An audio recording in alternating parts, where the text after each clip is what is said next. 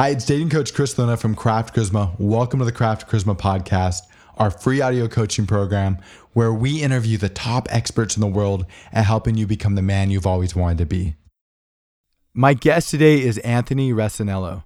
Anthony is a New York Times featured social and dating expert and the founder of Wolf and Garden, a company that helps successful men become iconic bachelors and meet their soulmates. Anthony, can you tell me a little bit about your background and how you got into the work that you do? Sure. It started all about 15 years ago. I guess I was really feeling down about a girl one night, and podcasts just got popular. And I was like, man, there's got to be a podcast on dating because there's a podcast on freaking everything. So I checked and there was something. And then from there, I just realized that like social skills could be a thing that you developed. Like I just never knew that. I just thought that as a kid, you're just, you are who you are. And if you're cool, you're cool. And that's all that it is. And so when I realized that I could actually improve myself, I got obsessed with it. And that's really it for my background. I just was a nerdy man that was obsessed with social skills and improving my ability to meet people and women. And I was probably 20, I think. And so it was more than 15 years ago, I think. And then after a while, I started like a little blog and people were following it, and then it got a little popular. And I cheekily called myself My Birthday Pony just because I thought it was so cheesy how like pickup artists had all of these cool, exciting names, basically trying to overcompensate for how much of losers they actually were. And I was like, I called the blog My Birthday Pony's Tips on Getting Girls because I just wanted it to be as cheesy as possible. And it got kind of popular. And from there, I started holding like weekend boot camps and stuff like that. Cool. What were some of the most common challenges that you found were coming up with your clients? You mean like 10 years ago or now? You could talk about both. I'm curious, still interested in your journey. And so what were the things that came up early on? But yeah, as a human being, we generally progress and develop. And as a consequence, the people around us grow and develop and change. So yeah, I think we could start with one and move into the latter. All right. Well, so a long time ago, I mean, I think what would be easier to say is for a little bit, I worked with kids and teaching them social skills. I thought that would be a really good place to start because adults have built up all of these habits over their years, and it has stopped them from being able to actually learn fucking anything and change. It is true that once we get older, it's very hard to change. We can change, it's just very hard compared to kids where they don't really have much stuff that's automated for them except for like, I don't know, like crying or something. But aside from that, like it's pretty easy to mold them into a positive way. So I started working with kids and it was true. Everything that I was doing was working. Their social skills and confidence were growing. Parents were loving it. But I just kept having adults contact me for coaching. And it ended up that the business for adults was doing much better than the business for teaching kids, mainly because I wasn't a parent or a doctor or above 30 really. So I didn't really have any kind of credentials to help my message spread like in a book. But for adults, I was a single 20-something man, which is exactly the the type of person that men would want to be coached by. So I started working with guys, and the issues that they have I would say it's all basically manifested, some sort of manifestation of fear, insecurity. Like it's just all manifested in the fear of rejection and the ego needing to look good in front of people. That's basically what it's all sourced in. I'm curious I want to come back to this. I generally agree with it, but I want to go back to what you said about working with kids. When you were working with kids, what were the types of things that you were doing? I was actually doing a lot of demonstration. So um, it would be more, it would look kind of like I was a glorified nanny. I would come work with kids for a short period of time, kind of, we would go to the park, we would go to, I don't know, generally to the park and to playgrounds. And I would demonstrate really strong social skills around the kids and then lead them and say, come on, let's go do this. Also, as I was doing it, because kids don't like to be told, adults like to be told, kids don't like to be told.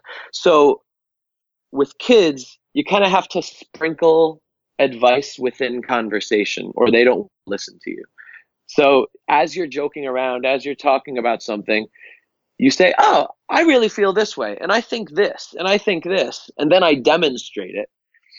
And so because of that, they're growing based on kind of seeing me as kind of like a cool new friend that's like, whoa, cool, wow, he did that, and he did that, and now he says this stuff. And so I believe it because he did that cool stuff that I like. So it's a lot of that type of stuff. And then I also did a lot of teach parents about like a lot of discipline, but that really doesn't have as much to do with kind of social skills. Can you explain what that means? Yeah. So a lot of parents have kids that have tantrums and just are kind of like emotional wrecks, and parents don't know what to do with it. And so the old school way to deal with discipline is to get angry and scream and yell and punish really hard, and like it's just all that type of stuff. The new school way to discipline is to literally do the opposite, because parents these days used to have parents that were really angry and just basically mean when they were disciplining.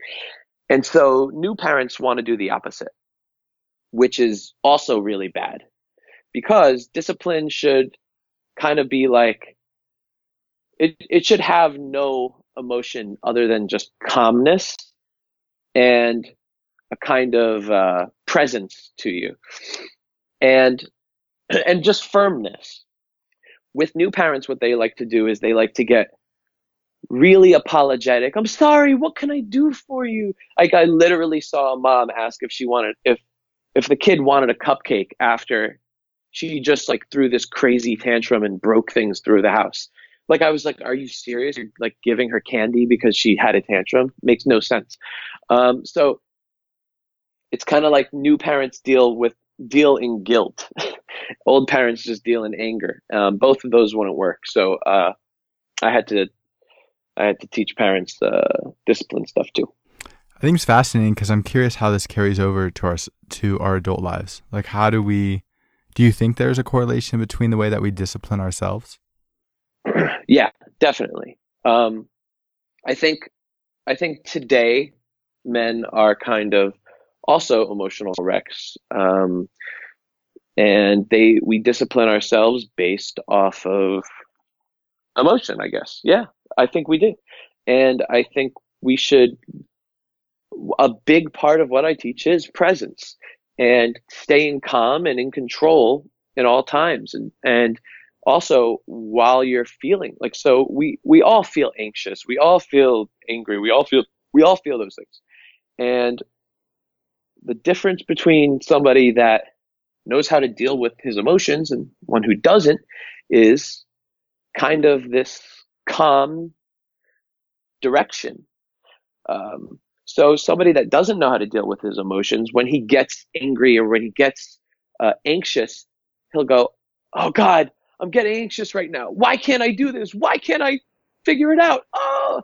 And then he kind of goes into this spiral of just kind of, I don't know, just like worrying and guilt.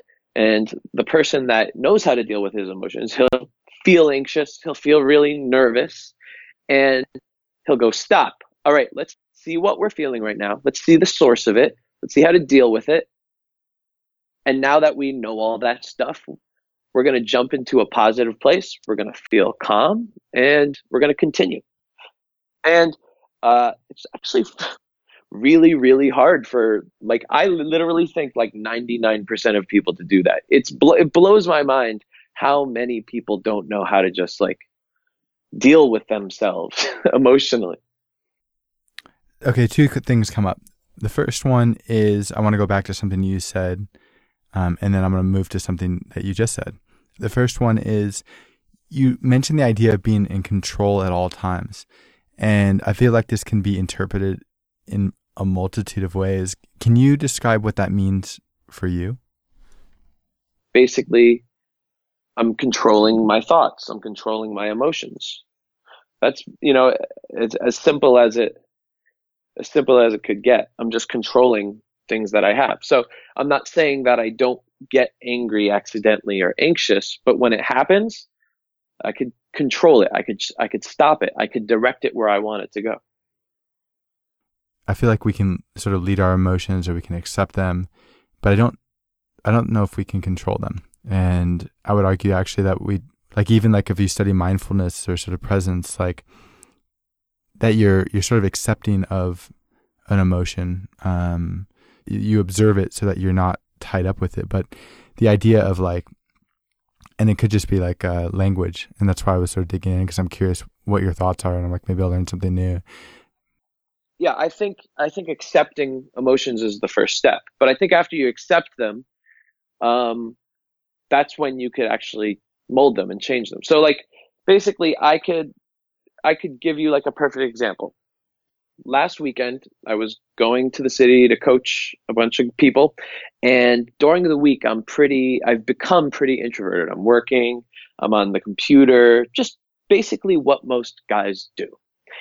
And then I come out of the train station and it's crazy hustle bustle. The horns are blowing, people are screaming, everything's all fucking messy. And I'm feeling anxious because it was like, oh, I'm not used to all of this pandemonium, this screaming at me. And my body is kind of just like on edge. And what I did is what I always do. I stopped for a moment and I literally said, all of these things that you feel badly about, choose to feel good about them. And that's all I did. I just chose to feel happy about them. And then I was happy. So yeah, I literally I could change my emotions at will.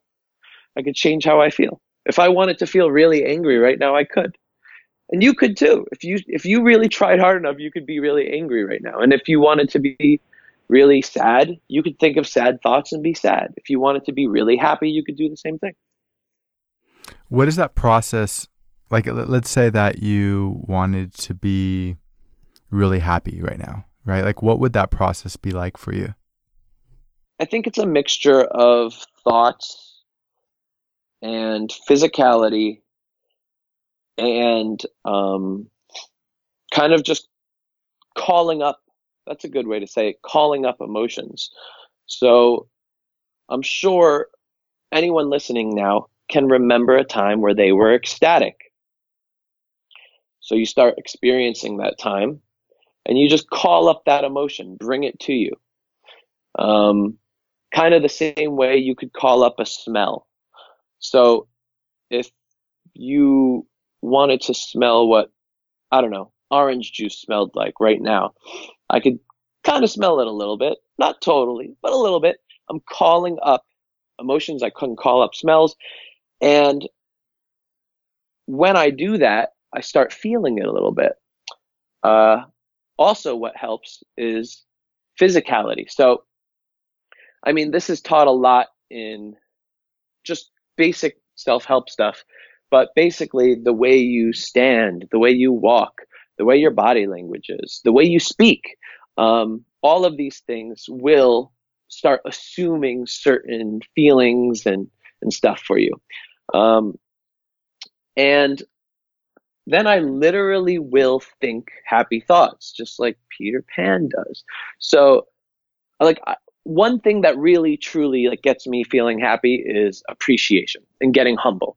So, thinking about how humble, like I am for the gift of being alive, is just mind blowing to me. And every time I think about it, it kind of really puts me in this appreciative, happy, joyous place.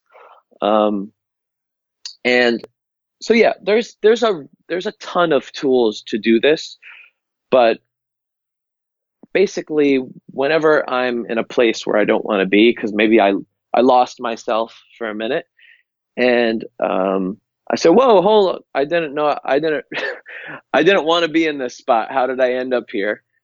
I take a stop, take a breather, and I just use one of the kind of multitude of little tools to get me there. So much of it is just based in presence and positivity. Yeah, I think it's awesome. There's a lot of I mean, so much of life, and I mean, for us, we do like a lot of dating and relationship stuff, and a lot of it's like, what is the headspace that you're in? Like, right, how do you feel about yourself, and how do you feel about your environment and the world and the person you're sitting across from, and like how those feelings manifest into your body language and your choices. And I'm always fascinated to hear other people's like sort of approach or processes or whatever for like how they navigate their emotions or their state of being or their consciousness or whatever. It's really interesting to hear you talk through that. I have a couple questions. And this is in certain ways, maybe it's moving forward, certain ways it's digressing. Oh, well, I know I was going to mention two things. I didn't write down the second thing that I was going to comment on. So people are listening who might be like, what was the second thing? Yeah. But so for the time being, I'm going to move on. I wanted to ask you, and this question came from Mike, the guy who's a producer of the podcast. He said, like, if a guy has little or no dating experience, where do you feel like he should start? I mean, if I was his coach, I would first start looking at his actual social life and seeing if he's depressed or not. I mean, I think a lot of people that are learning dating and try to get help in dating actually tend to be depressed. And that is different than having a great social life, great job, everything's going well for them, and they just haven't met the right person type of thing. That's a huge difference, where a depressed person usually has no job or doesn't have really the job they want and kind of stays most of his time at home and watching TV, playing video games, watching porn, not really hanging out with a lot of friends that he's excited about or that are happy as well, or that are purposeful, successful. And so I would first try to see that, because there would be a big difference. If it was the depressed person, he needs to get happy first. There's no way he's going to do any really good job in dating aside from, like, I don't know, just like finding people to hook up with online, that he's not really excited about, unless he focuses on his happiness and success. That's really it. And his health. Those three things need to be there before he could really start dating. Of course, I'm not saying like don't date until you're happy. Like, you could date, but I'm just saying, like, real positive, exciting women aren't going to really come into your life until you're at that point. And that's just the kind of truth of it. Like, there's really no way around that. Now, if you are, happy, successful, and healthy, and I don't mean successful like making $1 million a year. I mean successful in you're doing what you want to do in life. And if you kind of have those three things going, you kind of have a good social life, you have lots of friends, the first thing I would tell you to do is, I mean, the thing that anybody would tell anyone to do: go meet women that you're interested in. I mean, I think it's great advice. For us, like I've taken all the questions that people ask me over the years, and I've sort of like distilled them into like a series of categories. And I could have done this lots of different ways, but the way that I did it was, I like broke it down into 5. The very first one is self-development. And when we talk about self-development, we're talking about the things that you're talking about. How do you get yourself into emotional, psychological, financial, social place, like where, I mean, there's more, but how do you get yourself into a place where you can go out and meet people? And if you're not in that space, it's really hard. If you're not feeling happy about your life or your situation or your living situation or your financial situation or whatever, if you're not feeling happy, then oftentimes guys try to date. They think they're going to find that happiness in that external form of validation that they'll get, or they think that they'll get by dating or dating someone attractive or having sex or being more sexually active. And what happens is like, it might work a little bit, but it just like creates, new problems pop up. And so the first is just focus on yourself. And then the next one, after a guy's feeling good about himself, we usually say when you feel great, you expand. When you feel bad, you contract. And that's true whether it's your body language or the conversation subject you're talking about, or like your emotions and the space that you take up.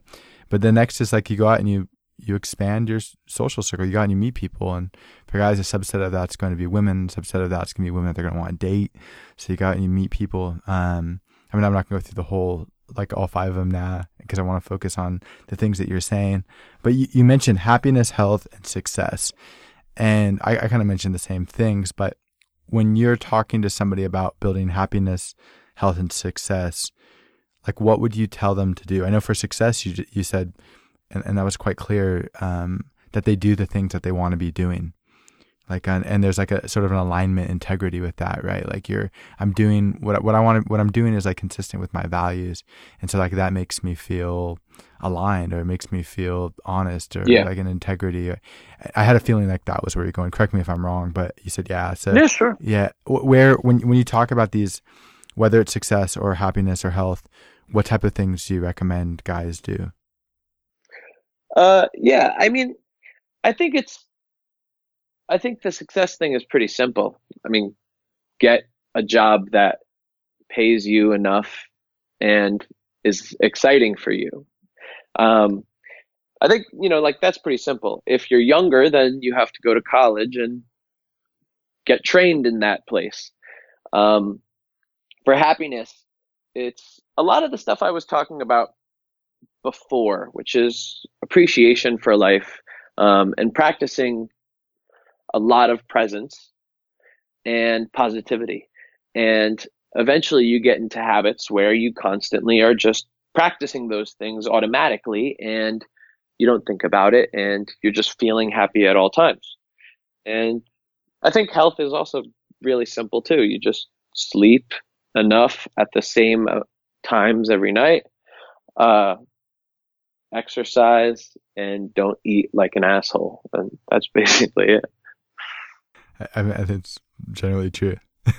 But it's so hard in life. We have like all these messages that are constantly bombarding us. And I mean, I thought of the diet one, whether it's fucking eat Cheetos or cupcakes or whatever. And I'm not saying never to eat those things, but like when you think they're one of like the 4 food groups, I know that people are not using the 4 food groups anymore. If I'm dating myself, but the idea like is that, if you think it's part of the health pyramid, or you think like if it becomes a staple of your like dietary survival, like there's probably something wrong. I went to this talk recently, and this girl, she's a doctor. She was talking about how food is just the best medicine, and we take it for granted because we just eat to survive. But like what we put in our body, it matters. And you're right. Like movement releases endorphins, and like, I mean, these things are fairly simple, but in life we get a lot of mixed messages or a lot of messages. There's a lot of like chatter, whether it's internally or externally, that make things that are rather simple seem complicated. Yeah, I agree with you. We get bombarded. and then you're out with friends and you're at a movie theater and the only thing they sell is candy and popcorn and soda, and you're like, ah, shit. That's not what I eat. And so then you decide to have it, and then you go down a spiral. I'm saying you. It's really me. Oh, I do the same. I go down a I do spiral. the same thing. Like one of my, that's really funny that you brought that up because I bring up movie theaters a lot. I go to the movies a ton and I have a traditional schedule. And so I pop in movies when I have time and it's hard. You start smelling that popcorn, or I start smelling that you again. If I start smelling that popcorn, I tend to crave it. And it's hard. Like I'll go through periods where I'll eat it and the periods where I don't. But like, I'm like, why don't they serve any salads? Like everything here is fried. Why don't they have fresh fruit? Like, why is everything salted? It's like going to McDonald's, they're selling fat, sugar, and salt. And like, but yeah, it's true. Yeah, and so like to go back to that depression thing, the reason why not a ton of men that are already happy, successful, and healthy are looking for dating advice is because when you have those three things in line, you're probably going to meet somebody great, like just automatically. Um, it's a lot of guys that are depressed and don't have their life together that are looking for dating advice. And they go, well, how? And then online marketing, it goes, just say these three things and you'll become a pussy magnet, like, and guys go, whoa, I don't have to do anything. I just have to say these three words. And that's how it all begins. And then that's how the kind of like dating advice world kind of sucks people in and keeps them on the internet and watching videos for hours. And they're not really doing anything with their lives still. When the simplicity is get happy, get purposeful, and get healthy as possible. And literally, the higher you have all of those things, the more easily it is to date the women that you want. It's pretty simple. Now, if you get to that point and you still don't have the right woman in your life, well, then there's stuff we could talk about. But really, if those things aren't in line, it's probably going to be those three things for most people. I started laughing because I started thinking like, if there were three things, what would those words be? Like if there was three words they could say. Oh yeah. And can you think of like what they might be? I'll tell you what I came up with. Oh, probably like dog, uh, daddy, and sup. Okay. I came up with I love you to yourself.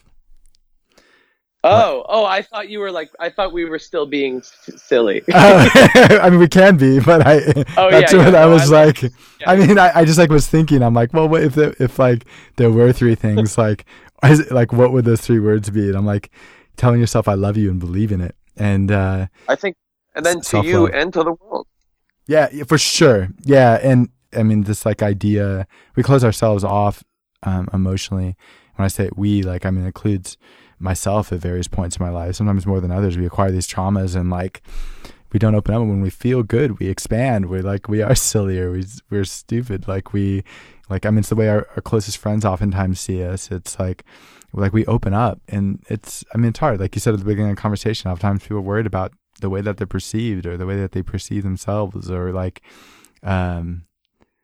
let's say somebody is like out and about and they see someone that they want to talk to. Maybe it's in class or work, or maybe it's in the aisle of the grocery store where they're buying pasta or something. I don't know. But how would you recommend a guy approach a girl that he sees for the first time and wants to start a conversation, especially if he wants to build attraction? Yeah. So my advice is pretty opposite to what most people would say here. But I only say it just because I've been doing this for a really long time and I've tried literally everything. And most people want to know, again, what's that thing I could say? How could I act? What are all those things?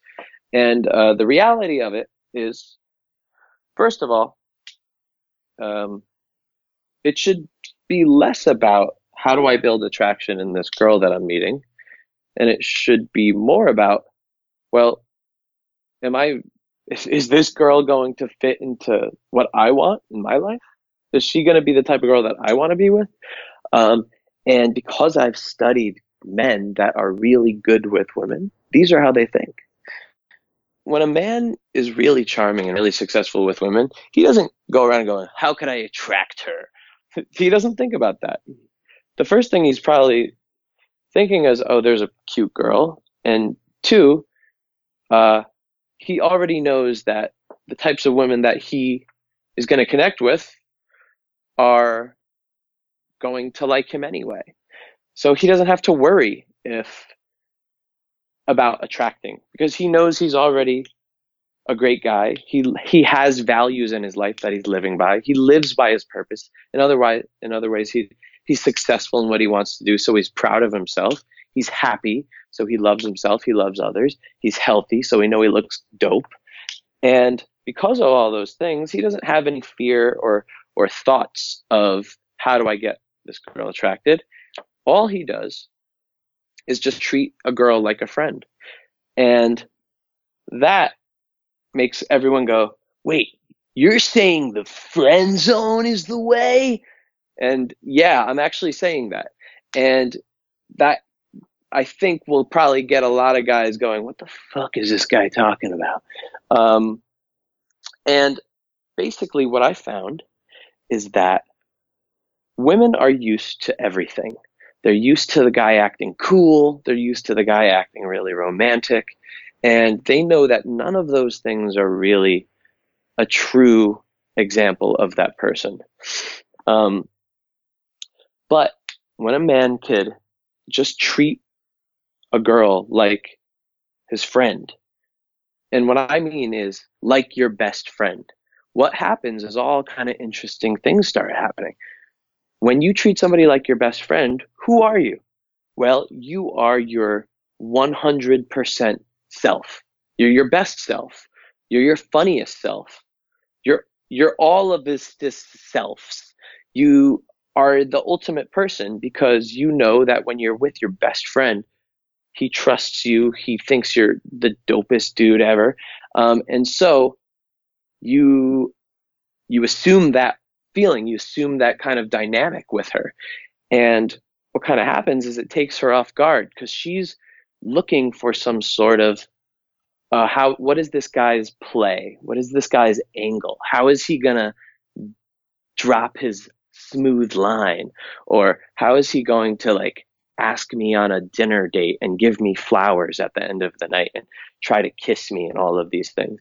And when she sees none of it, it's a weird reaction in her because she's not used to it. She's so used to men trying to find something aside from him just being himself and treating a girl like a normal person. And there's a funny thing I realized throughout the years is the only trick that women can't figure out is the trick of not doing any tricks. And then that fucking short circuits their brain. They don't know what to do. And so from there, you literally treat her like a friend, like you friend zone her in a way. At the end, you'd be like, you're really awesome. We should hang out sometime. And she'll be like, sure, okay, fine. And you could keep hanging out with her. And from there, now, I always give, before I go on, I only give the amount of advice I think is necessary until more advice is needed. So, as you noticed, I didn't talk yet about hooking up. Why?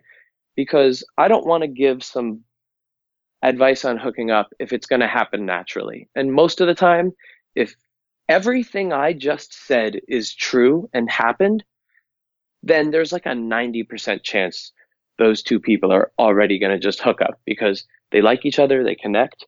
There's no facade going on. The walls are down. They feel natural with each other.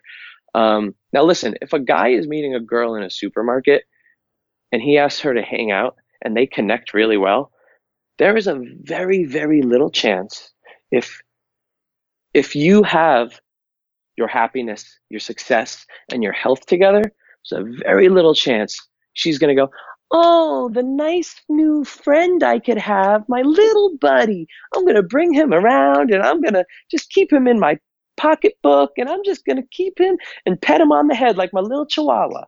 It's just not going to happen. People blow the friend zone way, way, way out of proportion. They make it seem like it's the worst thing in the world that happens, and you have to do everything you can to stay away from it, which is not true. Now, if at that time you guys still haven't hooked up and hasn't gotten intimate, well, then I got advice for you, but you probably don't need it. Dating coach Chris Luna here. This is the perfect time to take a quick break to talk to you about 3 simple things that you can do to dramatically change your life. First, listen to this entire podcast and then subscribe through SoundCloud, iTunes, or Stitcher. This way you'll immediately be notified every time we share a new release. If you listen and apply the ideas we discuss on these podcasts, it will change your life forever. Second, go to craftcharisma.com, create an account, and become a member of our community. There you can read articles, listen to podcasts, watch videos, ask us questions, and document your journey in our forums. Great men don't become great on their own. All great men are members of a community, and Craft Charisma is your community. Finally, if you're serious, and I know that you are, about making massive changes to your life as quickly as possible, check out our live coaching programs on our website. Craft Charisma live programs are the fastest way to improve your dating and social life. And who knows, attend our live programs, let us get to know you, and you may end up as a member of the Craft Charisma team.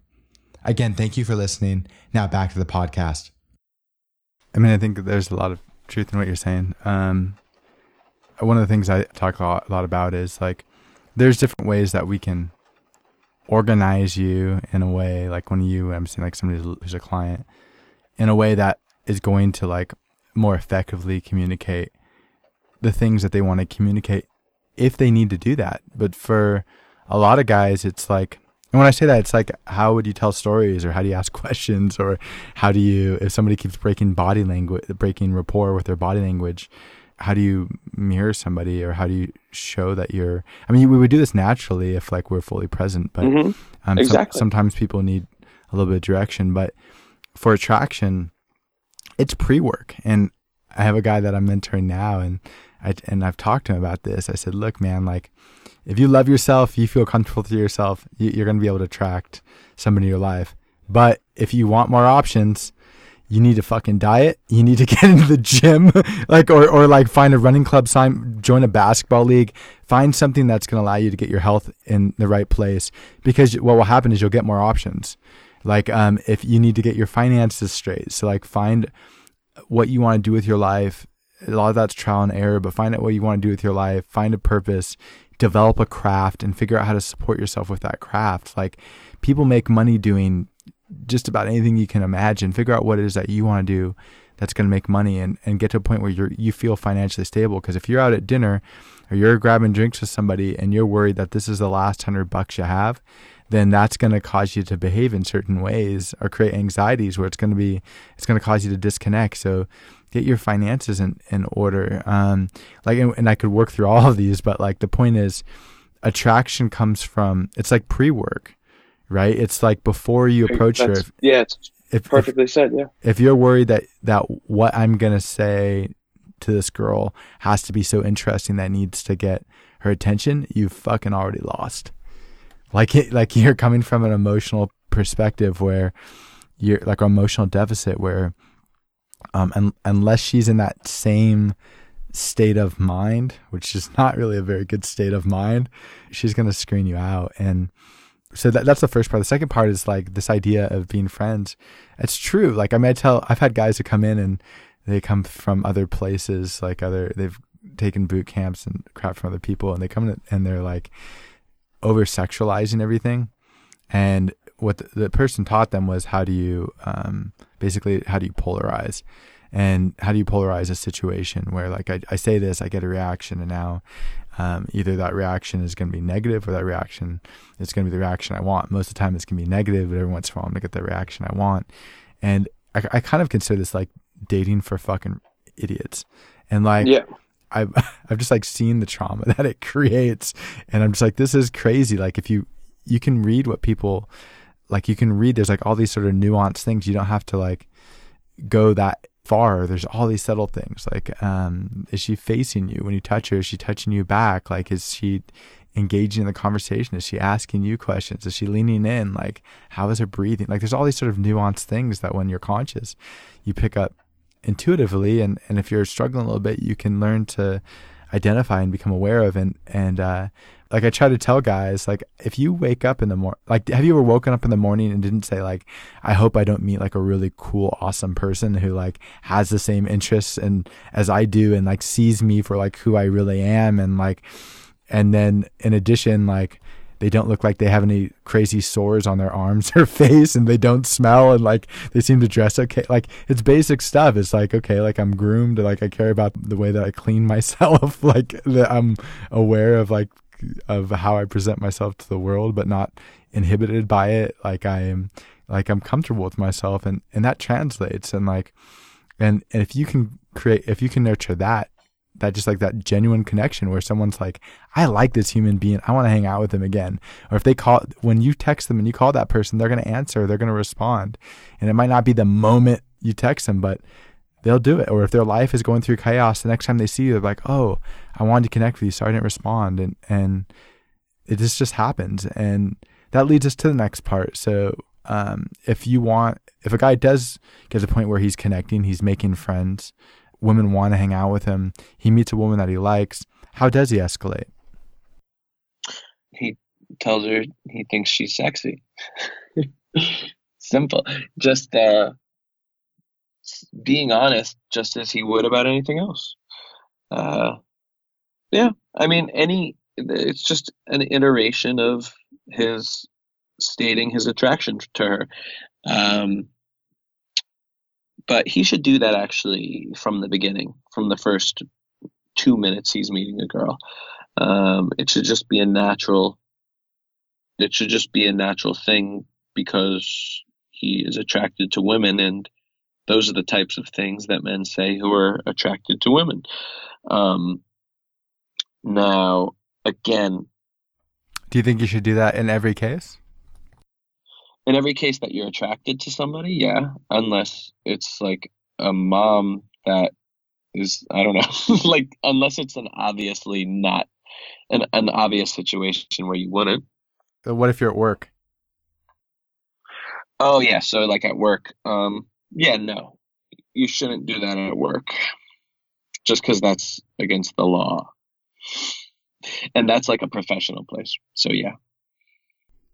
Yeah, I mean, all I was driving home is that context matters, right? And what you're talking about is not being inhibited and sort of like expressing yourself and being vulnerable and like saying sort of how you're feeling. And I definitely encourage that. But there's also context. Context is important. And like it goes back to emotional awareness. Like you said, you say it in front of someone's mom, and some moms are going to be okay with that. Some aren't. Like, and it's being... like this consciousness is important. Like we usually say, like if somebody's attracted to you, they'll try to get close to you. Doesn't matter why that is. But if they feel comfortable around you, they won't let you close to them.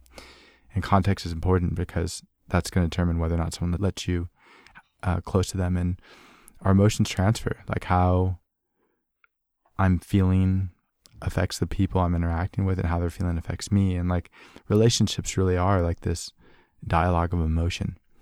And starting from the first interaction. So yeah, I just wanted to like pick your brain a little bit on that. The other thing I'll add is like, I think that there's a verbal part, but also touch. If you're touching somebody, you're holding their hand, or like you're running your hand through their hair, or you're touching their face, like, and maybe you're not going to do that in the first 3 seconds. Maybe you will, probably not. For somebody who doesn't have a lot of experience, it's probably not what's going to happen. But somebody who's like more experienced, has emotional awareness, they might do that if they pick up certain things that, for the sake of this podcast, I'm not going to try to articulate.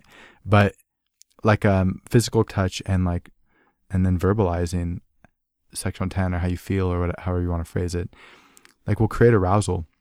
And if somebody isn't interested, then they'll start setting up physical or emotional boundaries.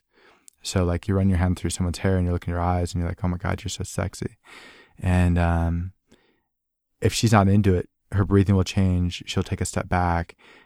She'll create space. If you guys are in private, she'll want to move into a public space. If you're alone, she'll want to go back to the front. It doesn't mean that it will never happen. Just for the time being, like this is a reflection of how she's feeling in that moment. And it can change over time. So I just thought I would articulate that for people who are listening. And if you have other thoughts, please share them. I also want to ask you a little bit about social and emotional intelligence. I started getting into a little bit. It sounds like you've developed a lot of social and emotional intelligence based on some of the things that you're sharing. For a guy who's trying to figure out how to develop social and emotional intelligence, what would you suggest to them? I guess hang out with people a lot, meet new people. The more you hang out with people, the more you spend time with people, you're going to just naturally get it. Another question Mike asked about was first dates, practical tips for dates. Like, what do you think dating should look and feel like? I've tried so much and experimented so much over the years and doing a million different kinds of dates. I really don't think it's that important. I really just think it matters on who you're with. I think so much is time spent with guys trying to attract women that they don't really even give a shit about. They just think they give a shit about because they think that their friends give a shit about it, or maybe like the world values those things and they don't really even care, or they're not even focused on it. They're just focused on, how could I make this girl that I have deemed valuable like me? And so if we're in that dynamic, if we're in that context, then yeah, we have to focus on making the date right, because you don't have the right person. So you got to do everything else to make that work. But if you have found a girl that you connect with so fucking well, you can do anything. You can go to like a hot dog eating contest. You can go to a fart smelling I don't know, like you could do whatever the hell. It doesn't matter, because when you're connected with somebody so strongly, any situation is going to be fun. Any situation is going to be your own little joke, your own little game, your own little story. If you go out to dinner and you go to this really expensive swanky place with candles and you're sitting across from each other, you guys could, like, if you're super connected, that is not going to like add or take away from the date. It will only add to it in a fun way, or or in a silly way where you guys are like joking about the fact that it's like, look at this, we're at this cheesy ass restaurant. Look at all these people. Look at all these people on dates being so serious and, oh yes, oh, I'd love to take you back to my veranda later. Like, and you could joke about it. So basically, if it's the right woman, you don't got to worry about where the date is or when it is. Or if you guys connect and you really like each other, that's what's really important. So what I would really suggest to people is work on knowing who you like and who you connect with, and then only find her. Don't find anybody else. And if you do that, then you will literally have zero dating problems. You won't have problems with texting. You won't have problems with dates. You won't have problems with flakes. And if you're getting flakes, you're getting all these problems, it means that you're just not meeting the right people. And so I believe it's all about getting really specific about that. The other thing I would add is like knowing who you are. Right? And that's part of like the self-exploration process, just not just knowing about who you're interacting with, but who you are. And because I feel like people can operate at different frequencies, right? So like there are definitely people who they want to go out and they want to be seen in really expensive restaurants, and like they want to be guys too. Like there's guys who want to be seen with like certain types of girls or in certain environments or in certain types of clothes and certain cars and certain neighborhoods. And there's other guys who just like don't really care. And this isn't necessarily tied to wealth. We have a lot of clients who are pretty wealthy, and some care about the stuff and some just like really don't give a fuck at all. And so, yeah, I mean, there's sort of these frequencies that we operate on. And so I guess what I was thinking about is like, I think it's true. If you have that strong connection, like nothing really matters. It's like, you don't have to worry about any of that, but like it can be nurtured, but it can't be forced. Some people, I feel like, just operate at different frequencies, and understanding yourself, knowing who you are, and knowing that, like, even though you might be attracted to this girl, that she's operating on a different frequency, or she on a different set of values, and cutting that off quicker rather than later will be immensely helpful. Yep. Yeah, I actually tell my clients to write down two things. One is their value system, and then their archetype for who they're interested in. And so that's literally exactly what I tell people to do. When you suggest someone write down their archetype, are you using like someone they know or literature or like someone they see on TV? Like what? Just a mix of everything. And it doesn't even have to be all true. And what I mean by all true is like it can change, and it could be something that you're not even super sure about. But I'd rather guys write more and get more specific, overdoing it, than the opposite, which is what most guys do. Literally, 90% of men have the lowest standards, and they think they have high standards. Oh, I just want a girl that's really hot. That's basically all they want, really. Like, it doesn't matter any otherwise, and maybe some other values. But that's low standards. And I just want guys getting focused on saying, no, I have interests, and I'm specific about what I want, and I don't need them to get overly specific. Oh, her lips need to look like this and all that type of stuff. But a general idea of the person that you want and her values, her personality, her interests. Where does she hang out? Who does she hang out with?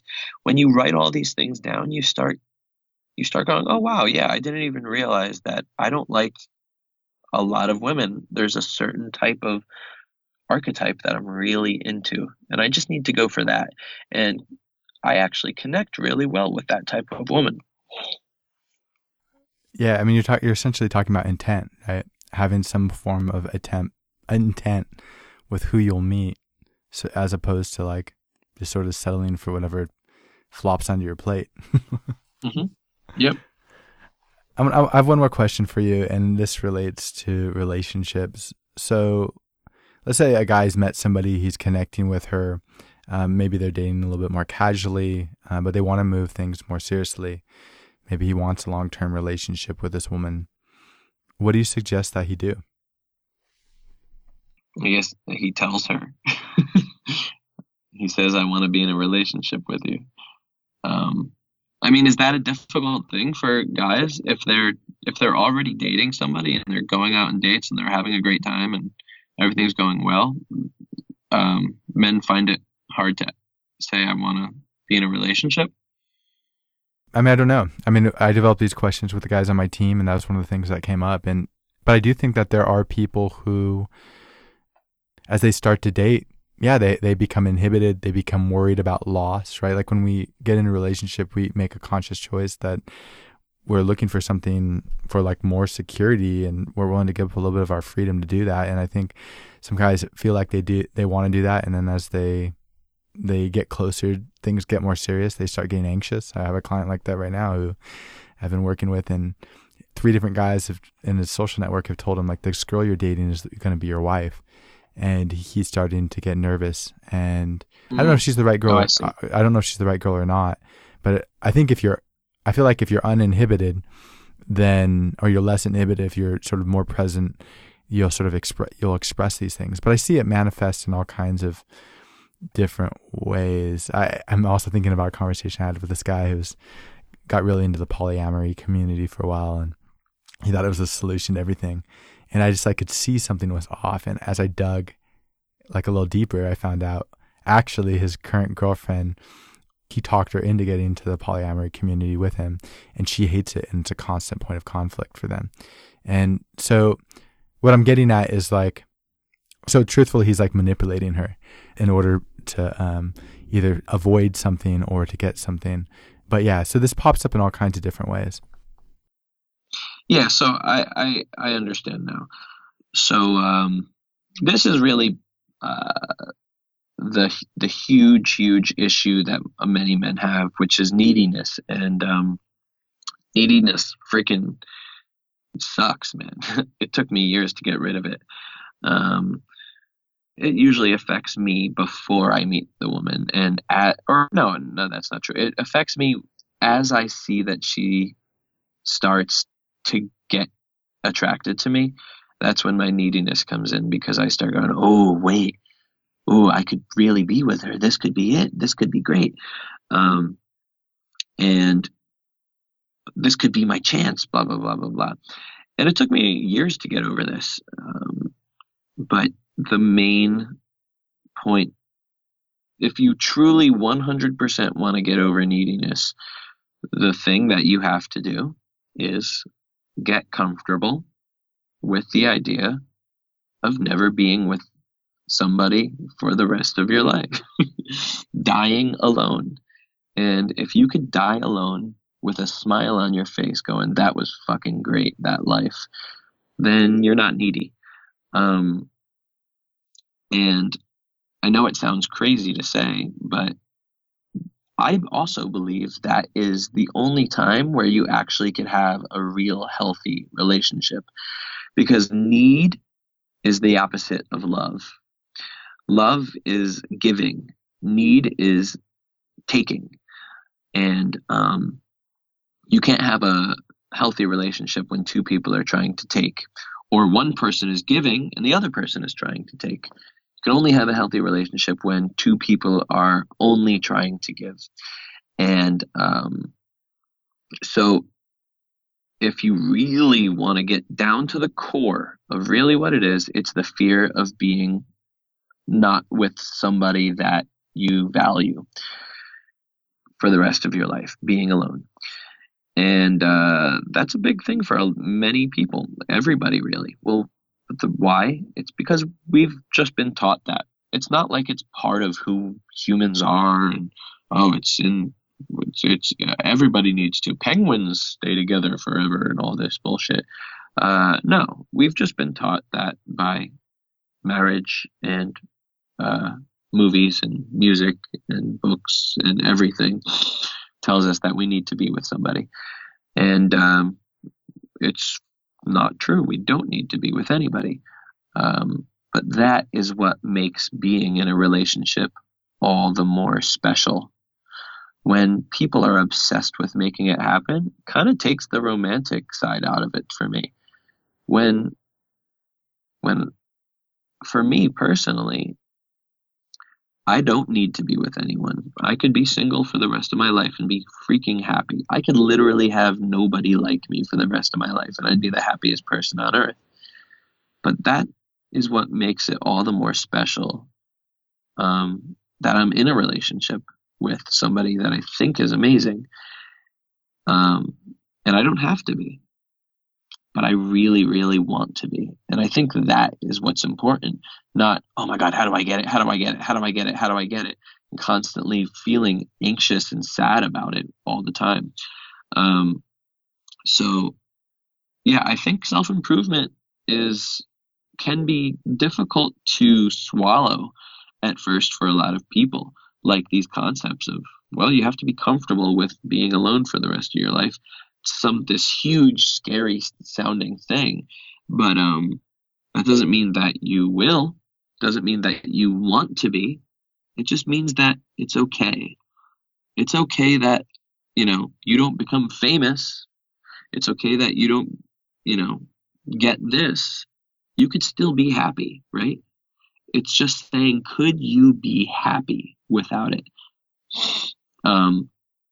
And when you could work to that and say, I'm truly happy just enjoying life as it is. This gift of life, being alive, is ridiculous.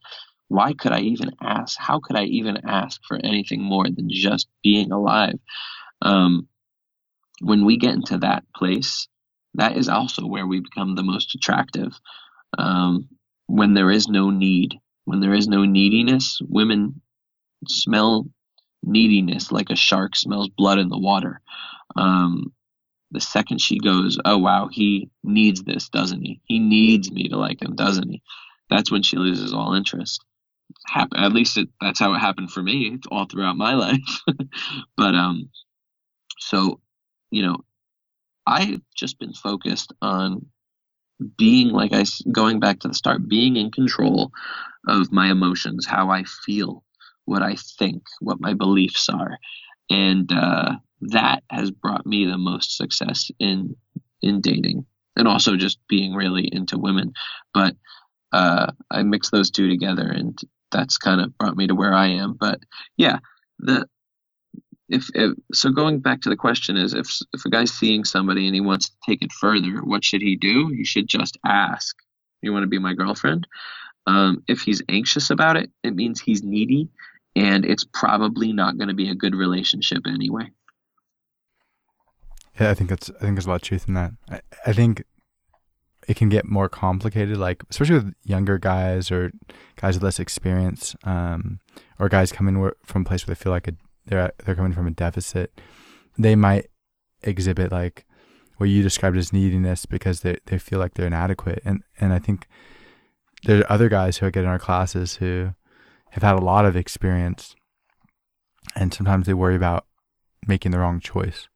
And in both cases, and there's some other examples I can also think of, but I don't feel like it's neediness. It's a different type of fear. But whether it's those two examples or other things, it is rooted in fear. And I feel like there's this like at some point, if you really like somebody, you just have to make a choice that you're going to be in this, and they have to make a choice that they're going to be in it, and you're both going to be present, and you're going to figure things. As long as you have that consciousness throughout the relationship, it will make things easier. And you won't always have that consciousness. Sometimes you're going to drift out, or things are going to throw you off track, or traumas are going to pop up, or other people, things are going to happen. But as long as you keep trying to come back to both people are in this, and they're conscious, and they're aware of what's coming up and expressing it, and being aware of their partner, and it's a partnership.